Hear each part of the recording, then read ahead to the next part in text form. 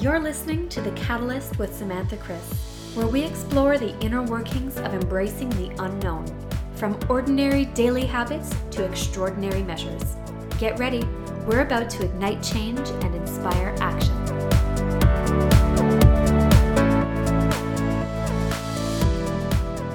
Welcome back to The Catalyst, everyone. I am your host, Samantha Chris, and with me today is Renee Deneen. Renee is an international thought leader, coach, and consultant who recently took her story to the TEDx stage.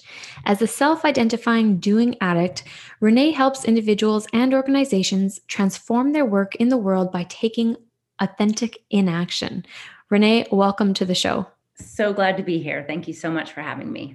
You believe that a major component of inspiring change in our lives comes from choosing how we want to feel. And I couldn't agree more. You've said that we have the choice of whether we direct our path of transformation or we allow others to do it for us. And I really want to know how you chose your path. I grew up in a very conscious family. And by that, I mean, in the 1970s and 80s, my parents were very active in the self-help revolution. And I was exposed to concepts such as, to think is to create, and I am responsible versus I am victim, and when I was prepubescent, right? Like 9, 10, 11. And so those concepts really were ingrained in me in a very meaningful way. It's a very positive set of experiences for sure. And that resulted in me, as I got into college, I studied psychology, and this field of organizational psychology was emerging, and I was in the Bay Area. So I was, right place, right time. And, I am a spiritual person as well. So I deeply feel called to the work that I do. I feel blessed to do the work that I do. But this idea that we could transform ourselves at any given time, that we could really rewire our brain, that we could manifest our reality, our dreams, etc., was ingrained in me very early on. And that continues today. And now we have a lot more science to prove it, but I believed it back then and I believe it now. I love that. I mean, whether we're talking spirituality or not, but with the kind of getting in as an early adopter, if you will, in self-development becoming mainstream, is this notion of living life intentionally and approaching change with that intention seems to be so paramount in the work that you do. You recently co-authored a book called The Art and Truth of Transformation for Women, where you share advice on how people can mindfully create change in their lives and gain more peace, ease, and joy, which I feel like, aren't we all just looking for a little more peace, ease, and joy? Yeah, I hope so. And if we're not, I want to shake you and say, yes, you deserve that. And it's possible to have more of it. And life can be hard. It's not about being blind to the hard stuff, but it's about that idea of, choosing how you want to respond and how you want it to dominate you. And therefore, not just your thoughts, but the impact of those thoughts. So I believe most times we can create something wonderful, even out of the harder moments. And especially, I mean, coming out of a really hard year, 2021 is off to a little bit of a rocky start for some as well. I think a lot of people expected this year to come with a little bit of more ease and joy. And I think some people are recognizing that it's not just going to happen, that in order for the change to transpire, that we need to play an active role in making that change possible. And so can you share some of the tips from your book that might be able to help us have, integrate more peace in our day and have a little more ease in the projects we take on and joy in the things that we do? Yeah. So the book I co-authored, it's a series of stories of women who have had a, transformational experience in their own life. And then we're able to sort of write about that and hopefully codify it for others. So I'll just speak to my story. The short intro is I came out of grad school, was hired by a high-tech company in the Silicon Valley in my second year, and just hit the ground running in very large global roles. My first role was a leadership role. I was managing people of my age and older. I was blessed with my best boss was my first boss. So she just taught me lessons that I still live out today. But I think this idea of transformation for me is I was raised by a workaholic. I was dominated by this mental model that, to think is to create, that if it's to be, it's up to me, right? I could, in some way, shape, or form, have any dream I wanted. Hard work being very foundational to that, and clarity of thought and intention. So I spent the next 25 years working really hard. I moved into the biotech area. I lived overseas. My family and I, when my kids were 3 and 5, moved to Switzerland and just had an enriching, fulfilling, meaningful career. When I was living in Europe, I started to have some health issues, and I realized I was a chronic insomniac. I wasn't sleeping. I was starting to have some tremors and some stutters. My doctor thought I had MS. Thankfully, I didn't, but I was just overworked. And I realized I'd gotten into this very regular habit of just over efforting everything, just overdoing. And I was just looking for that next doing fix in my days and in my weeks and in my years. So I was so exhausted. My bones just ached. And I finally made the decision to leave and kind of shed that corporate identity. Did I have to leave to shift the sort of flow and ease in my own life? I don't know. But at the time, I really thought I did. And I have no regrets over that decision now. So I'm going to trust that that's very true for me. Not always do you have to really walk away from, your day-to-day life in order to achieve that. But for me, I did. And more importantly, I wanted to permanently shift the ease and flow and grace that I experienced in my own life. And part of that was working a lot less and not Mm. traveling and being more present and building up my capacity to be present, without moving on to the next thing. So that was my transformation. I am I named my addiction as my doing addiction, and I consider myself in recovery. I think it'll always be a draw for me to manifest the next thing. Kind of the downside of learning to manifest early in my life is I got really good at it. And just to be more intentional. And part of that intention is more consciously aligning who I am with what I do, because I realize that, well, authenticity is knowing who I am. Absolutely. It also is acknowledging that, the actions that I put out in the world, what I say, what I do, what I manifest, communicates to the world who I am more Mhm. vividly than anything else. And sometimes that wasn't in alignment. So, yeah. Yeah, I mean, I love that you touch on alignment because I think one of the things that prevents us from acting in alignment and with intention is this constant pressure to do. And you mentioned being the child of a workaholic. I mean, I've had the privilege of speaking to so many people from so many different walks of life, and people who came from immigrant families who gave up everything for them to have, a different life, and who get here and who also carry with them that burden of doing because they feel that there's a responsibility to create something more that their parents didn't have or that their parents left behind. And it's just one of many examples, but I do think the pressure of doing is very present for a lot of people. And we've grown to wear busy as kind of this badge of honor. And I feel like it's almost even become an emotion. Like I ask people, hey, how are you doing? And the response I get is, oh, busy. How are you? You're And so right. I never thought of it that way, but yes, I'm grinning. yeah. And I mean, like, one of the things that you mentioned, which I love, love, love, is that just because you're busy does not mean you're moving forward. So, how does authentic inaction, which you talk about in your TEDx talk, help us focus on what truly matters? Hmm. So, the idea of taking authentic inaction, and inaction being one word, sort of the opposite of action. And I looked it up. I thought, what is that word, inaction? I really had to look it up, because I'm not suggesting you just sort of sit, right, or procrastinate, or do nothing. But I'm suggesting to incorporate a practice in your day-to-day life where you pause long enough, you reflect long enough, you have a set of sort of like go-to questions that you ask yourself before you just say, yes, I'll do that, right? I'll get up at 6 a.m. tomorrow and meet you for a run. Nope, didn't want to do that, right? I wanted to sleep in. I could have offered to have a walk in the afternoon, or new project. I wait 5 seconds, no one raises their hand. I raise my hand. Sure, I'll do it. And the reasons people do that are different. They're motivated by something that is obviously also feeding them. I call that kind of a competing priority.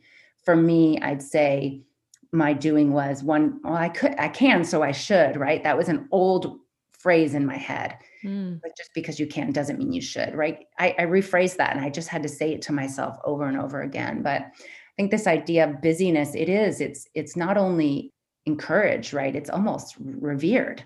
Look at them, how busy they are. Wow, what an exciting life. Or wow, look at her. She's known for, right, being able to get it all done. How does she do that? There's a certain enamorment that people even have with it. And so understanding as well, like what you don't take action on can be just as powerful as what you do take action on, right? It's like adopting these new beliefs and it doesn't come easy. But I think if your busy life is no longer serving you, which in my case, it stopped serving, it almost, took more than it gave. Um, there is a way out. There is another way to do your doing life. And aligning who you are with what you do is one way to stay authentic, I think, and live a more healthy, fulfilling life overall. But it doesn't come easy, particularly if you're in that pattern or you're in that context that it acknowledges and rewards you for it. It's going to be a little tougher. Hmm. So, how did you recognize in your own life and your experience that the not doing was actually quite fulfilling and helped to advance either that sense of fulfillment or happiness or success as you understood it? Mm. And at some point, I started to recognize that there was a physical manifestation of my doing life that was right in front of me. And the idea, like, oh my God, I could have multiple sclerosis, and then knowing that the symptoms of that disease I was experiencing, but I had done it to myself. So that was one wake up call. Another is that I was missing a lot of my children's life, not because I was physically absent per se, although I was more than I really, wanted to be even. But I couldn't be present at the dinner table. I couldn't enjoy simple moments. I couldn't say, hey, let's play a game after dinner. Like, so I was starting to realize what I was missing out on with all my other yesing, right? And so, for every person, that's going to be different. But I think for me, the idea that I could choose came kind of a simple, benign moment. I was at a women's retreat with my daughter, and women were being invited into the circle to share, the impact the weekend had on their life. And I thought, I don't want to step into the circle. Like I heard this very wise, authentic voice say, just stay put, just listen and clap and hold space energetically, but you don't have to step into the circle. That's Mm. silly. You don't want to, don't step in. And I was like, no, but I'm here. Like, this other voice is like, get your butt in the circle, Renee. What are you doing? Why are you here? You're not speaking up. And by the way, my daughter has stepped in and out of the circle 5 times and she's looking at me and prodding me with her eyes. And so I just got up and left the room. And I'm staring out at the Pacific Ocean. I'm like, what was that? And those 2 words, authentic inaction, just came into my consciousness. I had never thought of them before. And so Mm. for me, that was a practice of like, sort of being with, letting in and letting go this propensity, this addiction to say yes, to raise your hand, to do something, to effort, to over effort in my case. And so the practice of authentic inaction, I've named now a practice, is just that in that day-to-day life, we often can choose and yet we don't. We just say yes. And so it's that creating enough space between the stimulus or the invitation or the offering and our choice. And for me, that can be a second or it can be a week, depending on what's in front of me. But it's just being willing to pause and be in inaction long enough to choose authentically.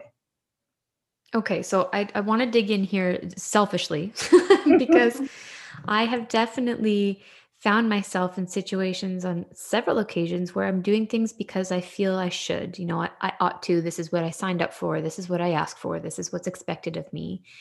And the idea of inaction, I'd be lying to you if I said it's not something that I considered, but for one reason or another, I talk myself out of it. And so, can you describe, if we go back to that example that you gave of being kind of outside the circle and deciding not to participate, what did authentic inaction feel like in that moment where you're kind of like, oh, I don't really actually want to do this. Like, what's this going to feel like? As you're dipping your toes in authentic inaction, what can we expect? Ugh, pain.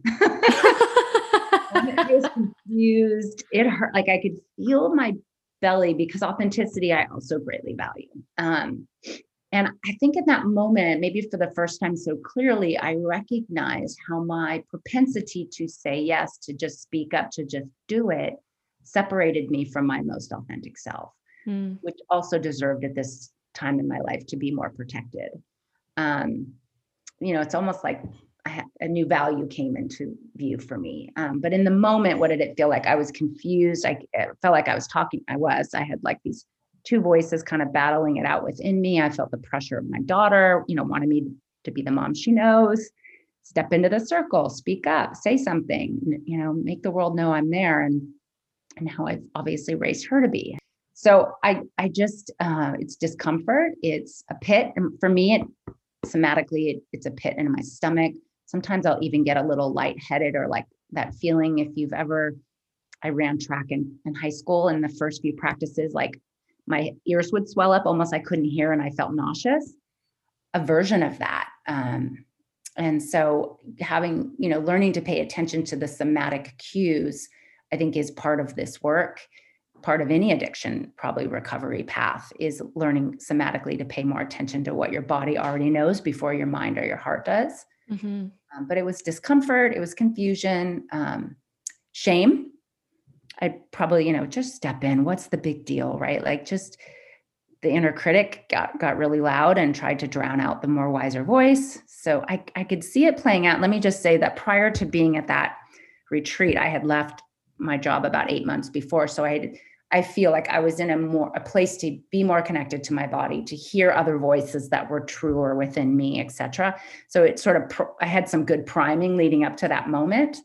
That's why I say it's kind of a benign moment in some ways, but in some ways I created that space for myself so that I could hear other things. It wasn't fun in the moment. And it took me weeks after to sort of unpack that experience and really see its relevance.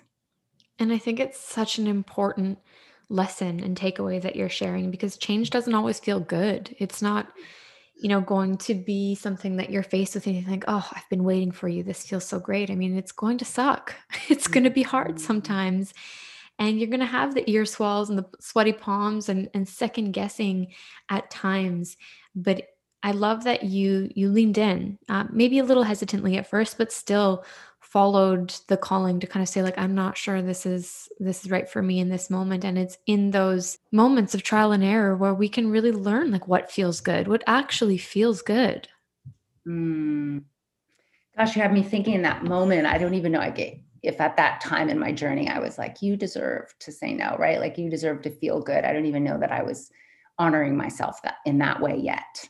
But Mm. you're absolutely right. And for anyone listening, if you're suffering unnecessarily, like you've really deemed like, no, that I'm doing this to myself, or I no longer need to tolerate this, or this no longer works for me, or these other things that are being sacrificed so that I get fed in this way aren't worth it. Whatever your storyline is, whatever is true for you, you deserve, I believe everyone deserves, like, it's not that suffering is optional, it has a role, but unnecessary suffering and being stuck, feeling stuck, is oftentimes a construct that we've put there or someone else has put there, and the truth is that we don't need to stay there. Yeah. Mm. So important. Through your work, you talk about how our actions should be a natural extension of who we are, and that instead, what we do has kind of become the definition of who we are. And I Mm. know that this is something I personally struggle with, especially professionally, because so much of my heart and soul and who I am is poured into my work. This was especially true when I was building my business and, really the face of my company, the brand of my company. And now, as an extension of the company that I am working with, I believe so firmly in the mission and feel very, very aligned with the work that we're doing that it can be really hard to separate what I do from who I am. Mm. So, how have you been able to, separate our actions or your actions from who you are? Like, how do you differentiate those? Mm. One, I hear you, I see you, and I'm sorry. It's hard. Yeah, it's a big, our accolades, our titles, our accomplishments are things we worked for. Like, they're in us. Hmm. They are part of what shapes us. So I don't want to suggest like who you are has nothing to do with what you do. But I think the societal pressure of those things exacerbates an already challenging set of choices. And by that, I mean, I, for a long time, associated myself with being, my degree, my title, my experience, where I lived, who I helped, what I served, what mission I was a part of, all of those things. And again, they shaped me. But at the end of the day, I am also much more than that. The quality of my presence. Can I have a mantra and I will say, I say at least once a day, but who I am, what I have, and what I've done is already enough, right? So I don't need to keep striving to have self-worth. I don't need to keep proving myself. I've already done that, right? So, and if you can learn this younger, awesome, right? But like in the 40s and 50s, when you sort of have more of your life behind you than ahead of you potentially, and you've worked really hard to build your resume, that's a real thing and a thing, in a career that you want to do, but it's still not enough. You still don't feel worthy. That I think is where the scales tip. I also think it's tipped from a health standpoint. We have people who are going out only like billions of dollars in healthcare costs, right? Wasted effort, broken relationships. Why? Because we're just constantly doing in order to feel good enough or worthy. And so, I think I'm not alone in this. You're not alone in this. And at the same time, no one can fix it for you. That's my own journey. No one could say, Renee, right? Enough is enough. Let me help you. Like I had to commit to that mantra first. I had to believe it. I had to say it. I had to find ways to shift my day-to-day life to align with that belief. No one could do it for me. Can the world help? Yes. Do I think organizations need to have more integrity around this topic and stop, making people do everything and not knowing how to prioritize and focus? Absolutely. But on an individual transformational level, uh, for me, my belief is you got to choose it for you first and then look at where it doesn't line up around you and then tackle that. Does that make sense? Absolutely. I definitely see that to be true in my own life. And we come full circle back to alignment because when I first started my business and I'd say, well into the first few years of it, I really was driven by the accolades, by the title, best-selling author, TEDx speaker, all that fun stuff. And it's great, especially as your own boss, you get that it's kind of the pat on the back that you miss from being part of a team, but when that's all you're doing it for and you lose sight of why you got started in the first place, Mhm. that's when I started to feel a little bit of a disconnect. And, I totally resonate with what you're saying in knowing first. These are my words paraphrasing, but kind of like your why. Why did you start? Why did you begin? Why is this something that you wanted and are working towards? And in operating from that place, which in your words, could be that place of authenticity.